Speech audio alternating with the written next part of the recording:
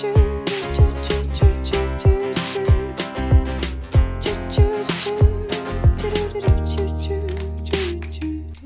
ora whanau, welcome to When Lambs Are Silent, the podcast. We're back here in a new series. So this series is going to be a little bit different. It's just me, Aaron, this time around. Dale's super busy with some study, hoping he'll make some guest appearances as the season goes on. But this is sort of just a real mini-series as we head up to election. There's some real important korero that we wanted to have. So yeah, hopefully Dale turns up later on. But we're going to have some, I guess, guests who come alongside as well. Or you might just have me. Who knows? But today, we have a very special guest host, and that is Summer Hendry. Summer, do you want to introduce yourself? Who are you? Hi, Aaron. I'm your wife. It's nice to be on your show. We just had a little baby that's 2 weeks old, so we're just chilling and trying to recover from that, and Aaron invited me to have a chat about this particular podcast, so I decided I'd come on and join him. And this is real podcast life. We're right now in between feeds, sitting on our bed, recording this podcast while we really hope and pray that the baby doesn't wake up. So you might hear the baby in the background just sort of muttering. So yeah, welcome to life with the Hendrys. This is great. So, today we got an awesome guest, Peter Thorburn. You may know him from our season 1. If you haven't listened to that episode with Pete, we're really going to be building on a lot of what he spoke about around addiction. Also, he talked a lot about his credentials and who he is and why he's got a lot of, why he's someone who's an authority in this space in that episode. We didn't really go into it a lot in this, so I really encourage you, go back to that episode, have a listen. We'll link it below. And then come back to this conversation if you haven't already. But otherwise, we're going to be talking about the upcoming referendum of the legalization of cannabis. So this is going to be a really good conversation. There's a lot of really awesome knowledge here. Pete is a wealth of knowledge. We hope you enjoy it. Also note that his microphone was a bit iffy, so the information is really cool. I've just listened to it, so worth going through even if there's a few hiccups. That's all. Also, this is my first time actually doing the editing. Normally, Summer is our editor, so yeah, bear with us. But anyway, let's get into the show. It's going to be great.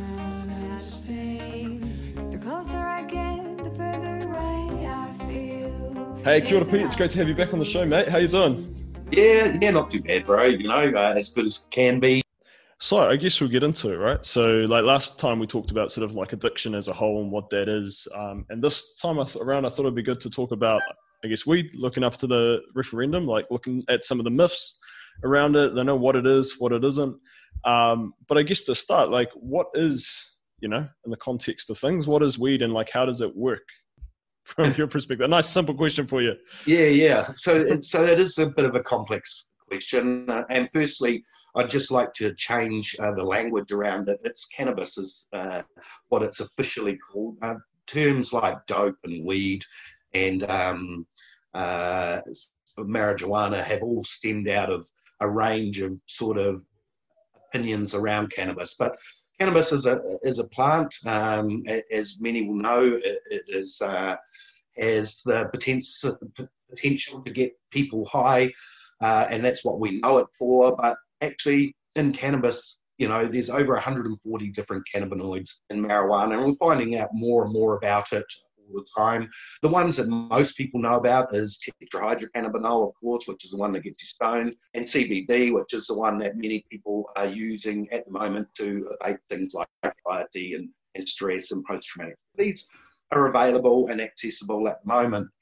But as humans, and pretty well all animals, we have an endocannabinoid system, just like we have neurotransmitters around dopamine and serotonin and endorphins or adrenaline and glutamate, and so we have a whole lot of neurotransmitters. But one of our biggest neurotransmitters in our body is the endocannabinoid system. And I guess really to try and simplify it, what it is the homeostasis, or it's a neurotransmitter that is sent to particular areas of your body to fight against things that are attacking it, right? And so that's what your endocannabinoid system does. And we produce cannabinoids naturally. So if we eat really good food like high omega-3s and omega-6s, our body produces cannabinoids, right? Which helps if you've got an oxidated liver or if you've got something wrong within your body because you're eating that good food. It sends the cannabinoids down to help those parts of the body. So it is an essential part of our makeup. And what cannabis does, and what pretty well any drug does to our body, it mimics neurotransmitters. So if we're looking at things like amphetamine, it tends to mimic things like dopamine and serotonin, whereas cannabis tends to work on that endocannabinoid system. It has some secondary reactions, things like an increase in dopamine as well, but primarily it works on that a little bit in the serotonergic system, but it is naturally occurring within us. And actually, there's lots of things that we can eat that produce a cannabinoid-like effect in our body, things like cocoa, dark chocolate, pepper, which contains pitronol, which activates endocannabinoid system. Our Pacific Whānau, right, kava. When we think about kava, it's legal everywhere. You can go to the dairy and buy it. It's $5 a packet. There's no age restrictions, but kava has lactones in it. Kava lactones are called, and one of those lactones actually activate the endocannabinoid system, very similar to cannabis, right? And so there's a lot of myths out there around cannabis, but from a medicinal perspective, there is so much yet to be learned about it, and so much that we're starting to know about it. And the fact that it's illegal has made it really hard for New Zealand and other countries to actually research it, because you can't get the licensing to, traditionally to grow it and research and then utilise it because it was classified under misuse of drug. So as far as cannabinoids go, we produce them naturally, and if we're in good health, we produce quite a lot of them. What cannabis does, depending on the cannabinoid that's in the particular cannabis product and what variants are, it can impact on us quite differently depending on strain, potency, arrangement. So you said that there's obviously a lot of myths out there. Like I've got some that I think are probably some common concerns that people have around, weed. Everyone sort of knows someone that's used it and will have their own experiences with it. And I wonder if you could speak to those and just tell us, what your view on that is. So I guess one of the main concerns that people have is that weed can cause psychosis or schizophrenia. Is that true? Or how does that work? So it's really interesting around that. So what we know, and I'm not here to say that cannabis causes no harm, right? At the end of the day, what we know is about 8% of the population, and this is Ministry of Health, so will have some adverse impact. What the evidence shows us is the younger they start and the greater the potency, the more likely it's to have an impact. However, the idea that cannabis causes schizophrenia is really a little bit of a myth. And what we mean by this is that every person is born different. And so we all have different makeup. For example, I'm ADHD, right? And ADHD, if we look from a medical or a biological, right, is dopamine deficiency. And so what they do to young people that are ADHD, they will give them things like Ritalin, which is a form of amphetamine. It increases dopamine to normal amounts, and so they can concentrate clearly. What we know is things like fetal alcohol spectrum disorder, meth-affected children, some of our autistic whānau, all produce less dopamine based on their underlying condition. And so their response to drugs will be quite different. Someone that's born with, say, high dopamine, or someone that's been through really immense trauma, either in utero or in that early developmental stages of life, right? And so what happens is if you're exposed to trauma or violence, or domestic violence, you produce adrenaline, norepinephrine, that fight-flight response, and prolonged trauma and prolonged sort of the side effect of that is things like early onset use of drugs because you're trying to cope with violence been through, but actually many that have been through trauma are far more susceptible to psychosis, and that we believe is because they overproduce dopamine. And then what they do is they'll use a drug like cannabis or like amphetamines or like ecstasy or psilocybins, magic mushrooms, because they already produce too much dopamine and they're already overproducing it, and they'll use a drug that increases dopamine, and then all of a sudden every star in the sky is a satellite following them. Now that can be brought on naturally through genetics, right? or brought on by the overproduction of dopamine artificially through like methamphetamine, which increases dopamine by 1,500% in a fully developed adult. When we think about our young, and this is the challenge that we have, a young person doesn't develop their prefrontal a lot later than what we think. But while that prefrontal cortex isn't developed, they produce, when exposed to things like ketamine, about twice the amount of dope. So the effect of cannabis on an adolescent brain is often equivalent to the likes of, say, cocaine on an adult's brain, right? When you get to sort of 20 to 25 and your mesolimbic system's connected to that prefrontal cortex, there is next to no association with psychosis, right? Definitely we still see it with things like methamphetamine, realistically, because it increases dopamine at astronomical amounts, right? But very, very unlikely over the age 24 to 5 if you use cannabis to have a psychotic response to it. So, the evidence from the Dunedin study says, yes, if we expose young kids to high potency cannabis, there's a correlation if you use high or strong products, young age, and heavy use, it does increase the risk, right, to a psychotic response.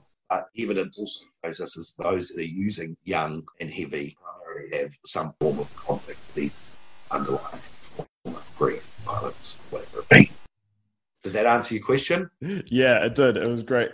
I guess another myth or concern people have is, and maybe it's linked to the psychosis and schizophrenia, is that that the use of cannabis can cause violence. Is there a connection there? So if you read the literature from perhaps the likes of the Say No to campaign, because that was one of the startling headlines that I saw, and you actually read the article, and what it says is for a small portion of people, it can cause psychosis, right? Well, there's a psychotic response for a very small amount.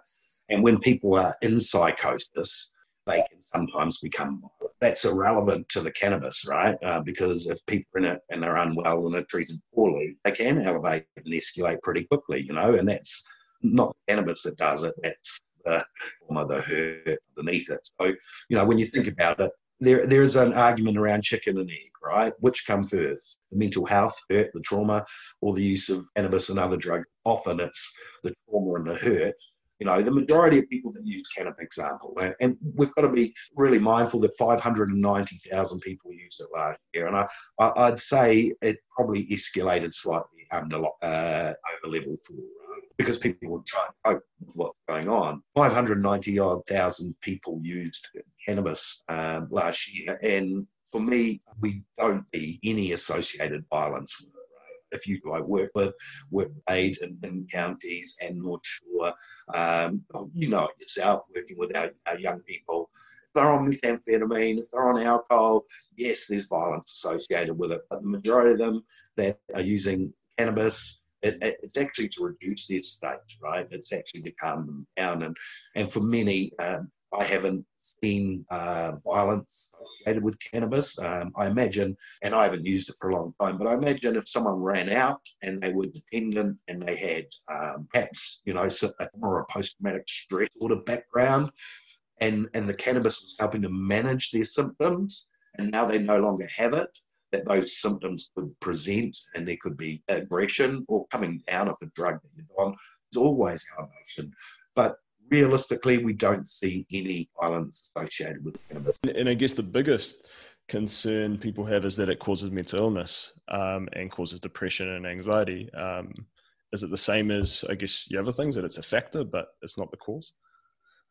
It's really interesting. So yet again, it depends on whose research. So Denson and Thomas in the States, 9,000 odd people surveyed over the age of 25 that use cannabis recreationally. It decreased the likelihood of things like depression, right? And so when you look at anxiety, and let's be quite clear around it, people struggle with anxiety for a range of different reasons.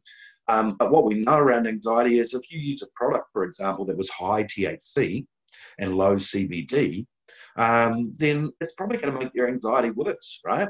But if you use a product that is CBD focused without THC, it can abate anxiety. And what we've got to remember is that many of our young people struggle with depression and anxiety, right? We know the figures; it's around 1 in 5, 1 in 6, and many of them put on prescription medication for it. So I went to a decile 10 school not that long ago, 60 odd students, half of them on prescription medication for depression and anxiety. And to me, the idea that we are treating depression and anxiety with medication that is dependent forming without thinking about some of the alternative options around good people to talk to, good environments for our young people to thrive in, ensuring they're housed and fed and well looked after, but also that a pill will not fix it, right? And cannabis is a drug, right? So there's side effects for some. But when you think about anxiety and benzodiazepines or post-traumatic stress disorder and using things like tramadol, right? I've got a client that used 8 tramadol a day when he came back from Afghanistan. And we got him to a particular doctor that is recognised and understands cannabinoids. And he now takes 2 drops of CBD oil a day and has had next to no intrusions since. So, what causes mental health? Chicken and egg again, what causes mental health in New Zealand? Lack of connection, poverty, witnessing domestic violence, grief, loss, loss of connection. Those are the drivers, right? And when our kids get to 12, 13, 14, and they have no way of coping with the complexities of the world, they look around and what they see is mum and dad using alcohol or someone using cannabis. And that's the danger of it, right? It is that they use it for coping with the complexities of the world. But the majority of New Zealanders don't, right? And out of the 590,000 Zealanders that used it last year, a large portion of them will be things like lawyers, doctors, maybe some police officers. You know what I mean? It's not the low decile sort of cannabis permeates everywhere, right? You go to a party in Auckland and within half an hour, someone has gone round the back in a group and is smoking pot, and should they be criminalised for it? I don't think so. Yeah. And so I guess probably the last myth that we hear, well, is it a myth? I'll chuck this to you, is that it causes sort of long-term memory loss. Is that true? So what the evidence actually shows us is that it impacts, there's no impact on long-term memory. There is a brief impact on short-term, depending on how much you use, yet again, the potency and things like that. So, and think about some of the users that are well known around the world, Steve Jobs and people like that. There's a wealth of people that use or choose to use cannabis over the likes of alcohol that it's had no impact on, right? And when we look at the damage that drugs do to the brain, right? If we look right across the whole spectrum, we're talking morphine, heroin, we're talking alcohol. The most dangerous drug that humans consume is alcohol, right? And we're okay with that, and we'll sit there at home and we'll have a bottle of wine a night or 2 bottles of wine a night, and then we'll judge someone for sort of going home and choosing to use cannabis, right? We know that alcohol currently causes around 75% of weekend crime, right? About half of it male assault female. But presentations of cannabis-related harm is next to zero, right? Unless you're a young person on the streets, Māori or Pacific, picked up with a tinny in your pocket, right? And then the harm is the conviction that they get or the introduction to the justice sector. So, it's interesting. I'm not going to sit here and say it's the best thing in the world, right? Because it's not. There's harm associated with it. But what I want you to understand as people listening to this is whether you hate cannabis, whether you are completely opposed, whether it breaches your fundamental beliefs, you are one of 5 million people. And, if you are voting out of just your personal experience or what you know, which is very perhaps unresearched and limited knowledge around it, then that to me is a struggle, right? Because for you and me, who work with young people within our system, Māori and Pacific, we see the damage that the justice sector does, right? And what the evidence says is if you convict someone of cannabis in their teenage years, it increases their use, right? and 95% of all young people that get a conviction for cannabis actually increases their use. We've got no education around it in schools, right? Very limited. The teachers delivering it have no understanding around it. The other argument, of course, and you'll know this, is, oh, well, we wanted medicinal, and we've got medicinal. In March this year, we got medicinal, and people have access to it. But yet again, I'm from a poorer to middle class sort of scenario. My weekly income is fairly disposed, and if I needed cannabis to heal me for any reason, I couldn't afford it under the current regime at the doctor, right? And that's the other thing, is that the GPs are only giving out 2 of the 140 cannabinoids. So, even the medicinal argument is sort of a little bit mute to accessibility for our poorer communities, right? They can't afford $600 a month to pay for their drops. So the criminalisation, that's a big argument for legalisation, right? But obviously there's some perspectives that are saying, well, actually criminalisation is going down. We're charging less and less people. Are we going in the right direction, like heading towards decriminalisation? Do we need to legalise, or is that just going to add a whole bunch of extra issues into the mix? Look, the funny thing about the argument, and I guess 15 or 20 years ago, if we were sitting here having this debate, I would be saying, no, we shouldn't give it to the government, right? Let's decriminalise it, leave it in the power of the people, right? And there's a component of me that is anti having the government control of it, right? But because I've read the legislation and understand the legislation, I have a lot more faith because the people that are driving it are researchers. If you look at the Prime Minister's sort of chief science advisory group around it, I look at the group and I know most of them, right? Doug Salmon, legend in the sector around research, Chris Wilkins, David Newcomb, Joseph Bowden, who's the head of the Dunedin Otago, Chris is Massey University, and they've looked at the research, right? And they can't find any reason why we wouldn't legalise it. Criminalisation for me when I was a smoker would have meant that I could have grown some plants at home and I didn't have to pay tax. There's still a black market system for it. And although I don't get convicted for it, there's no control over it, right? So how do we manage access to youth? How do we get some resourcing into what, to me, is one of the most important things, is education around mental health and well-being to our children in the school environment. So, look, I would have been keen to decriminalise all drugs. I think that of me. Let's decriminalise it. Let's punish people for selling it to our kids. Let's punish people for bringing it in. And I don't think the government will ever go there because they don't have the capacity then to extract revenue from it. However, the legalisation and control of it does allow a person that is still a little bit rebellious grow 2 plants themselves or 4 as a whānau at home without conviction, as long as they're not selling it and not giving it or not exposing it to our youth. And to me, it's the best of both worlds. It means that if you're a lawyer and you don't want to grow it because you're busy, but you want to smoke it, then you can go to your shop and get it, right? And it's regulated THC, 15% max, 5% in your edibles, and no marketing, plain packaging, no advertising around it, all these sort of things.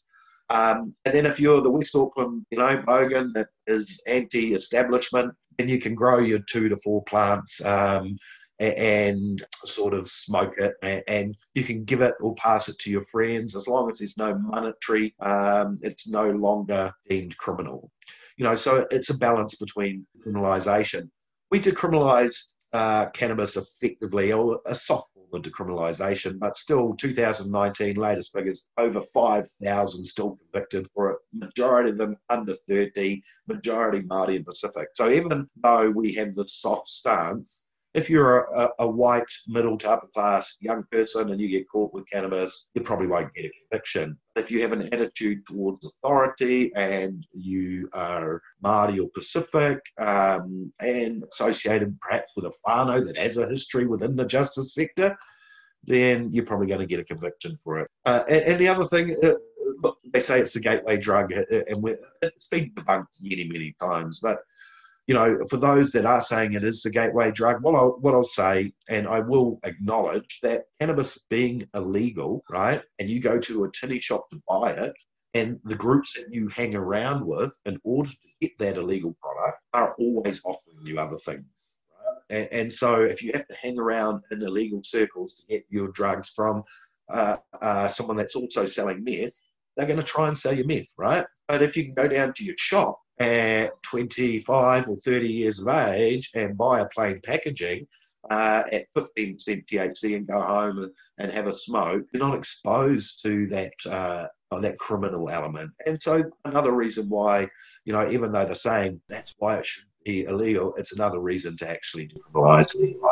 So, I mean, getting rid of the black market, that's an attractive sort of avenue, but it's not really going to get rid of the full black market, isn't it? And isn't there still a risk that our young people are going to be criminalised because they're under 20 and they're still going to be accessing it? So, to be honest, looking at the legislation, something I struggle with is the idea that we will fine our young people for smoking it. But underneath that is referral to health service. Right. And so I guess for me, the idea of punishing a young person for smoking cannabis is wrong. To sit there and ask them why they smoke it and understand why they're using it gives you a far better understanding of how to help that young person and punishing them. However, there's a struggle with many saying, this is going to expose it to our young more. To me, the trends worldwide don't show that, right? The evidence worldwide. But actually, in general, in New Zealand even, our young ones, our 13, 14, 15-year-olds that have traditionally started to consume, right, are actually choosing not to in New Zealand, right, and are making that decision themselves. So we're starting to see consumption amongst our youth populations increase, not amongst our high risk, but amongst the majority of our young people. And so what that shows us is actually, if we trust our young people and give them accurate information and evidence and give them facts and include them in that conversation, then they will make good decisions. Whereas if we tell them, you should give up, it is the worst drug in the world, and if you smoke it, you're going to end up crazy and killing someone, and all their mates smoke it, and none of them have gone crazy and killed, then we lose every opportunity of engaging with what's actually driving what's sitting underneath, which is hurt and difference and trauma and, school and ADHD and dyslexia and all these things that sit underneath it. And that's where we need to sit. The question we need to ask ourselves is not judging our whānau for using alcohol and drugs, but the question is, why do so many of New Zealanders have to use some form of substance to cope with the complexities of the world? And it's a New Zealand thing, You've got alcohol drinkers going, look at those bloody drug smokers, and drug smokers going, look at those gamblers, and gamblers going, look at those obese people, and obese people going, look at those alcoholics. We're all trying to make sense of what's going on in this world, and based on what we've learned from our operating environment and how we've conditioned ourselves accordingly, we choose to use the drug that suits, right? For some of us, that will cause harm. The majority of us may not, right? The thing is, why criminalise one and celebrate another? We celebrate alcohol, Steinlager, the All Black, and you're punished for smoking something that is fairly natural, right? To me, we're all a little bit confused around consumption, but understanding why people use and having conversations with young people around what drives use and how to keep themselves safe, far more effective than punishing them or fining them, So I think like a lot of people are starting to maybe move into the decriminalisation, like you've been saying, and that statistic about the use going down in our young population, that's really encouraging. And I think people will be thinking, well, I mean, is there a risk here? Because the big fear, I think, is big corporates getting involved in marketing to our young people, and that's going to change the gain that we've seen with young people choosing not to use this drug. Is there a risk there? I mean, is that fear of big business getting involved in changing that trend something we should be worried about? It's interesting, yet again, coming back to the legislation and what is being proposed. So there is no one can have a monopoly over the market. The greatest share is up to 20% of the market. Predominantly, anyone that's given a license to grow, New Zealand-based, must include Māori involved in it. And actually, the preference towards non-profit organisations. So the legislation is covering against the idea of the face of big tobacco coming in and sort of, that's that the picture of a gummy bear with the big cigar. But none of us, right? None of us that sit in this health and addictions sector want that, right? And there is no way any of the boards or any of the people advocating around this want big tobacco to come in. And so it's very clear, and it's written in the legislation that it must be informed by the Cannabis Authority or Regulatory Authority, which will be established in accordance with the Treaty of Waitangi, acknowledging the people that have the most harm from it, ensuring that they get the benefit out of it and their communities get the benefit out of it, and the money goes back into health and education for our young. You don't have that now, right? How many times have we, well, you and me, gone to send a young person somewhere and there's just no access to help, or they're turned away because no one can manage them, right? And so, yeah, we need to start to rethink the idea of how we help future generations move through the space. But the evidence is showing us overseas that young people, even in an inflated legalised situation, which is America, aren't blocking out and picking up. It's actually 30 to 50-year-olds, 30 to 60-year-olds that we see a blip in, and then it sort of moderates again. And that's people trying and experimenting, or trying to relive their youth, or have underlying sort of health ailments that they'd try this as opposed to their benzos or their tramadol or their codeine. So that's not what we're seeing overseas. And I think our legislation is well above and beyond anything that I've seen out of New Zealand. So, and to vote for yes doesn't mean that we're just going to be out there smoking it the next day, right? It means now we can sit down with all the people involved and find the best way for New Zealand, Yeah, some good points there. I think a lot's been made around like how much you can carry or purchase. So the 14 grams is that a lot, like from your perspective, in terms of what people use on a daily basis or purchase normally? So the average user, and look, I got friends that use on a fairly regular basis, right? We'll probably use, over the week or 2 weeks, maybe half of that, quarter of that.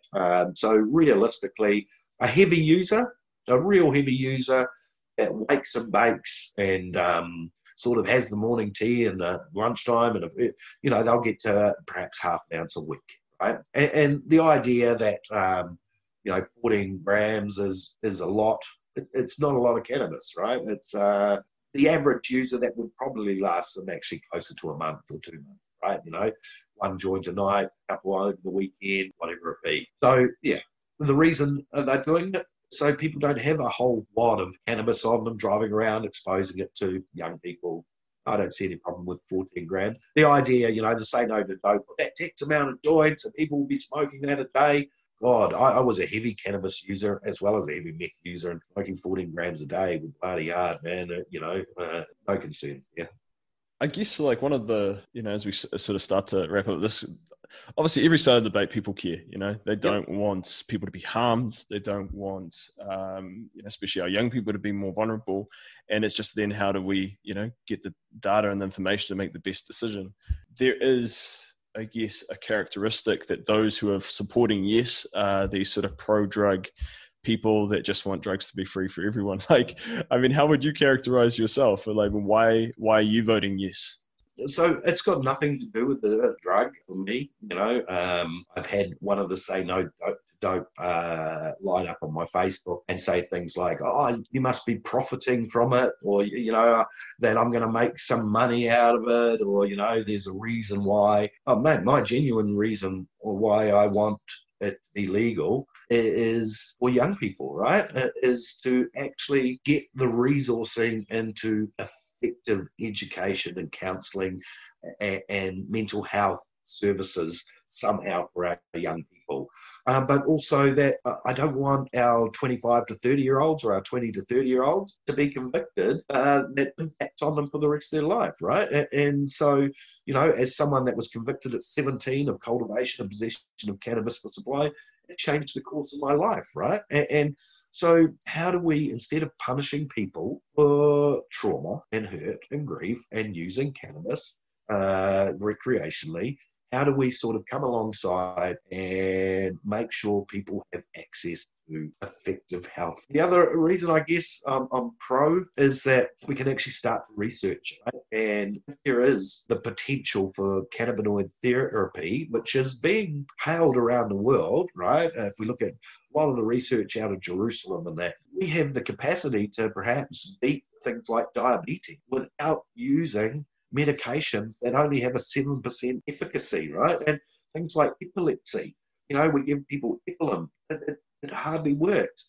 Yet we know that CBD and some of the other cannabinoids actually help with epilepsy. So morphine, opioids, tramadol, all these prescription medications that we're giving people for ailments that don't actually cure them, when we could be looking at the research around lead therapy medicinally and effectively treating them without giving them a dependent drug that will stuff their liver, kidney, heart, and capacity to live well if used for a long period of time. Right? So those are some of my reasons. Look, I've got personal reasons as well. I've got a family member that is terminally ill, that nothing was working, and managed to connect with Green Fairy and takes 2 drops at night.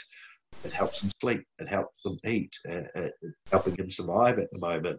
And he's not doing that legally, right? He's doing that through Green Fairies because Green Fairies have more knowledge and experience around medicinal cannabinoids than the majority of our doctors. So, until such time as our doctors get up to date around the endocannabinoid system and that, many of them aren't going to prescribe it. None of it's subsidised. So people are choosing to continue to go down that line. Whereas if we could legalise it and regulate it, people could go in there and they could go, I've got anxiety, and shopkeeper could say, well, anxiety, you don't need THC, need some CBD, here it is, here's your $15 worth, and that get through, right? As opposed to a $600 script. So there's lots of reasons why I'm voting yes. And I guess as we close, as people are sort of still wrestling with this, right? For a lot of people, this will be they've got a lot to think about. It's a huge sort of paradigm shift for them, and a lot of what we've discussed will challenge sort of maybe what they've learnt around the drug and the use and addiction and how we sort of should approach this sort of thing. What would you like to leave with someone who's sort of in that space of wrestling and still asking those questions? How would you like them to approach this as they come up to the vote? Well, I guess, and I think I said this last time, bro, is just imagine, right? Just imagine your child, right, at 17 or 18, or your grandchild at 17 or 18, that is off with his boys on a rugby trip or something, and someone pulls out some cannabis and they're sitting in their car having a bit of a blaze and they are arrested. How do you want them to be treated? Do you want them to be referred to a counselling service, a health, a youth specialist service?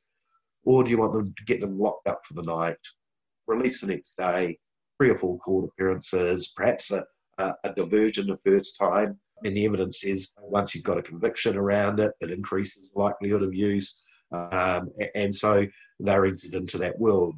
That's one of the things. If you have a grandchild or a child that is multiple sclerosis or is in chronic pain, do you want them to be able to afford the medicine that is going to help them find a way through it, or do you want them just to struggle in pain?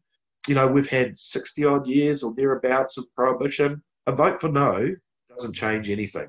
We're still spending 330,000 police hours and 200 million of your taxpayer money convicting people and fining them $1,000 for a plant that has helped them. So a recent case, right? This is a true recent case. Police set up a helicopter for almost a whole day. Found 3 people, right, that had little plots. Now, let alone the cost of flying the helicopter at around $1,000 an hour, plus the police time, plus the pilot time, plus all of that. The 3 people they got, right, 2 had medicinal cannabis licenses but couldn't afford certificates, but couldn't afford to get their medical cannabis. So they were growing their own. The other had medical needs but didn't have the license. So they went through court, right? And I mean, like, court costs around about $1,800 per session for your lawyer, times that by three sessions. It can be up to $30,000 a court appearance times three. So effectively, it cost us almost $400,000 to put three people through court, and they got under $1,000 fine for all three of them. So why are we spending $500,000 to convict three people and fine them $1,000 for a drug that actually they've got a medical certificate for? You know, this is the irony of it all, I guess, is that we sort of go, no, let's punish people, but we know that doesn't work. So let's try something that is evidence-based. And the reason in America cannabis was made illegal, there was a war against it, was things like big pharma, big alcohol, and of course the petroleum companies, because of things like hemp. It's got a history of political and financial and economic, but let's get away from all the nonsense we know and let's look at science and read the Prime Minister's advisory science information. It clearly outlines it in a non-biased, accurate way. Do some good research. If you're voting no just because of your own experience, or if you're voting no just because it's bad, then it's kind of a sad place to be. Hey, thanks, Pete. I really appreciate your kōrero as usual. Thanks for all the knowledge that you sort of imparted on us there. And I know we'll have chats in the future. Cheers, brother. No worries, bro. We do. You too.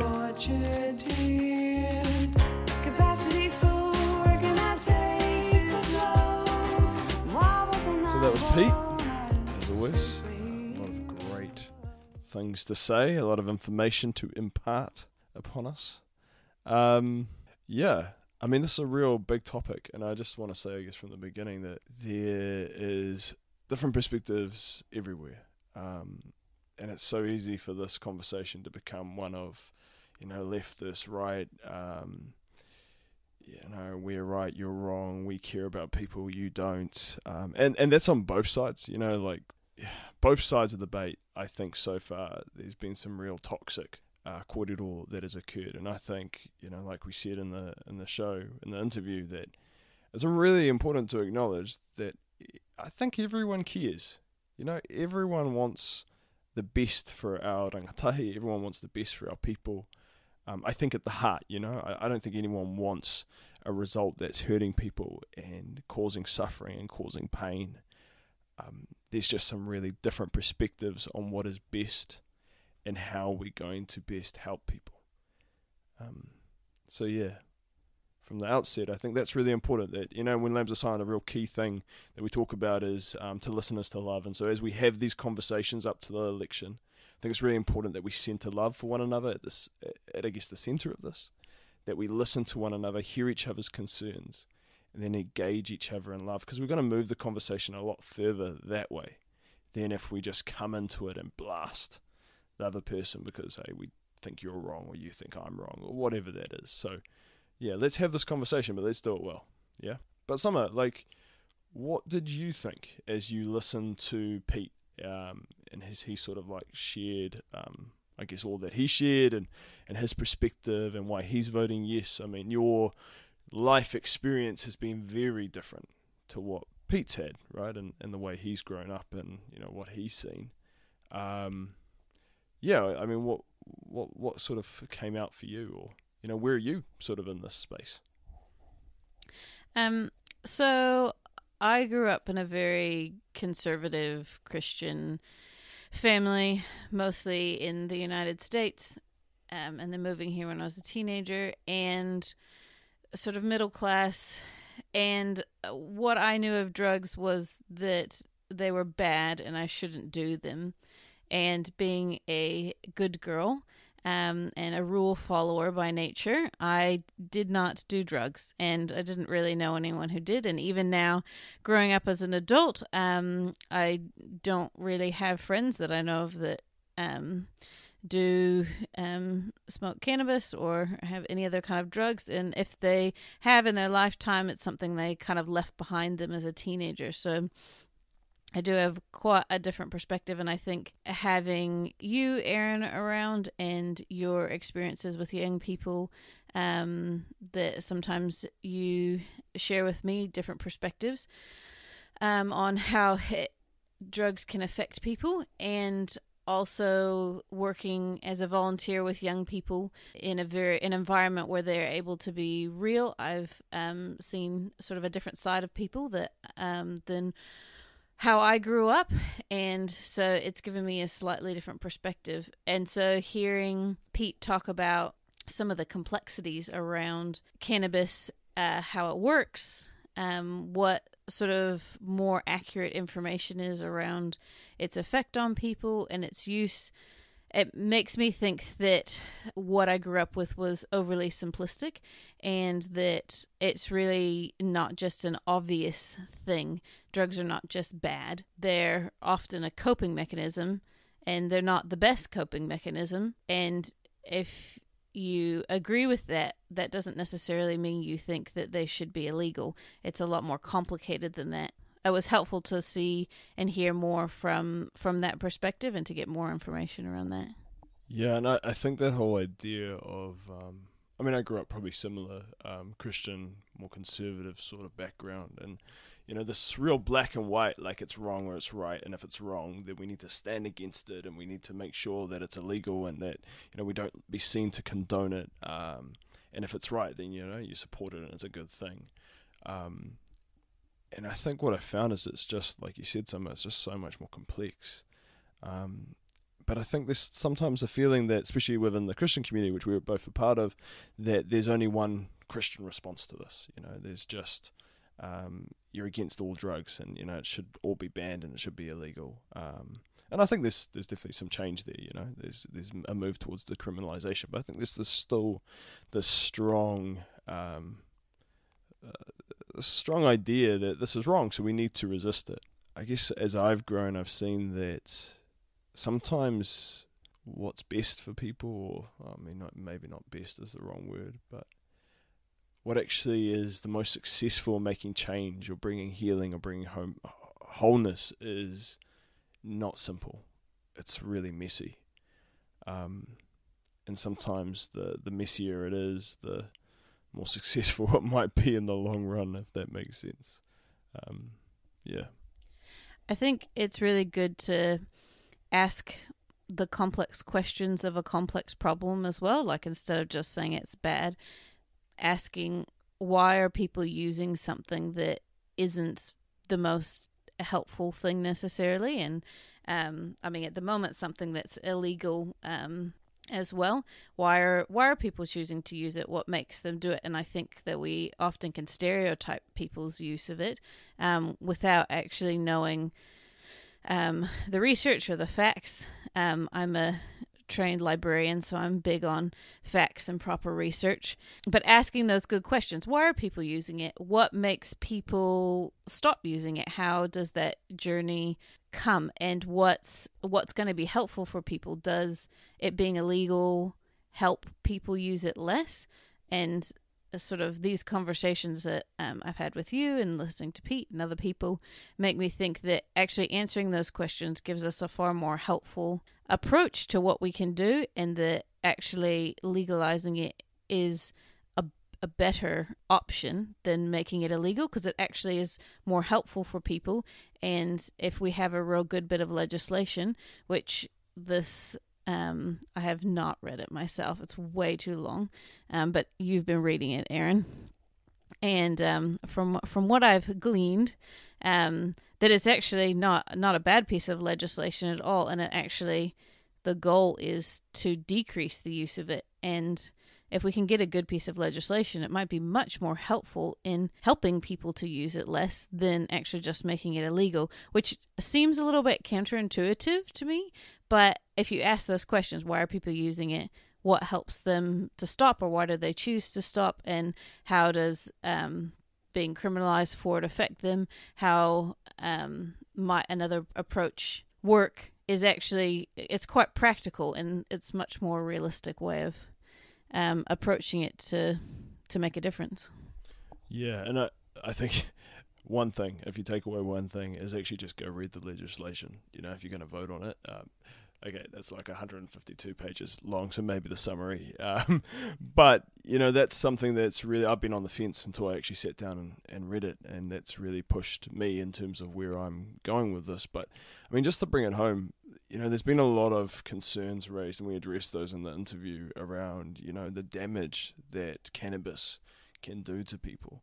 And Pete talked about, chicken the egg, what comes first, is it mental illness? Is it psychosis? Is it violence? Or is it trauma? Like what is actually driving these behaviors? Is it the drug, or is it this, trauma behind it? And I was reflecting of this one story that I sort of come back to a lot, and I've seen this so many times with different young people.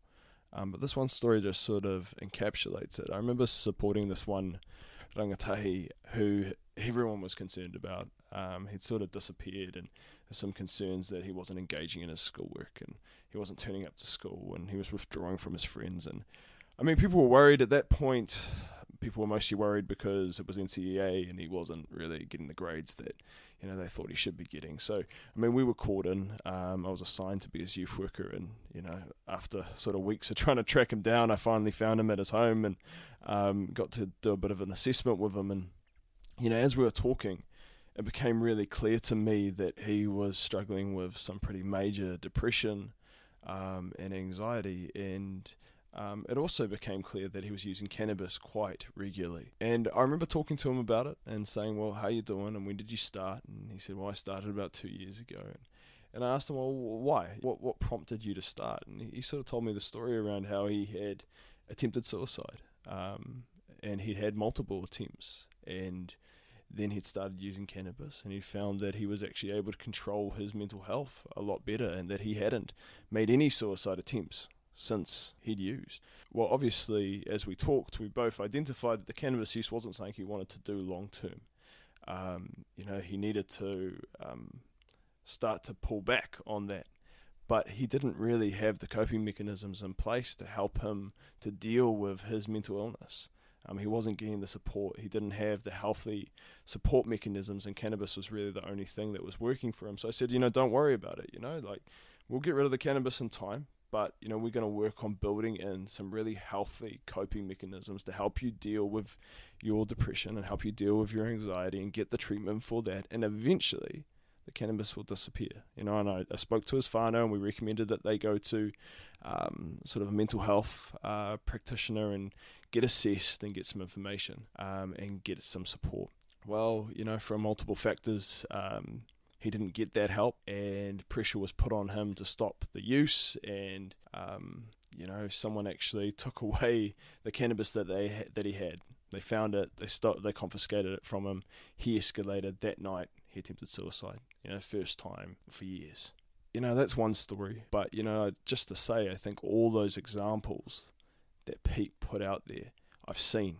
And that question of, what really is underlying this use, what is causing the use, is more and more apparent to me that it is, like Pete said, it's trauma, it's hurt, it's disconnection. And so if that's the thing, that's the problem, then addressing that is the first place to start. And so then the question comes, well, legalization, is that going to help us to address that better or not? And is prohibition, is that helping us to address it better or not? That's the questions we have to ask. Yeah, it's really good. Like Pete finished up saying, it's really, we need to think about people not as these stereotypes, but as real people. Maybe even thinking about people we care about. If we found out that they were using cannabis for something that they were struggling with and it was helping them to cope, how would we want them to be treated? Would we want them to have to go through the justice system, or would we rather have them be able to go through the health system and get options to, as Aaron said with his young person, the idea would be to help him get the support he needed so that he was no longer relying on the drug to get through. So yeah, I think it really helps to think about real people. And for me, the more real people I've known, or even the individual stories I've heard of people, make such a big difference, because it helps me to care and to see people as people and not just a stereotype, and then see how this might be affecting them and think about what it would mean for them. Yeah. So I guess as we're wrapping up, I just encourage you, like, take this away, think about it, mull it over, do your research, on both sides. But, this is a complex issue and we need to treat it as such. As Pete said, prohibition doesn't change anything. So we've got to ask, does something need to change? And is this the right step in the right direction?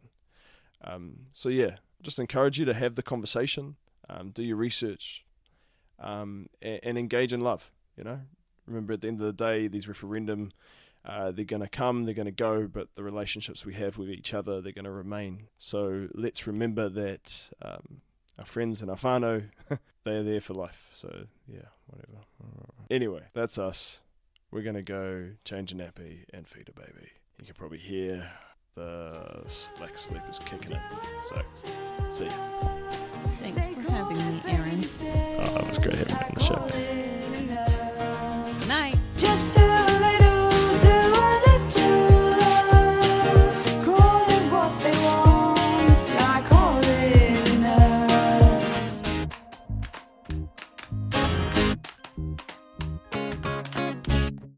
You've been listening to When Lambs Are Silent, the podcast.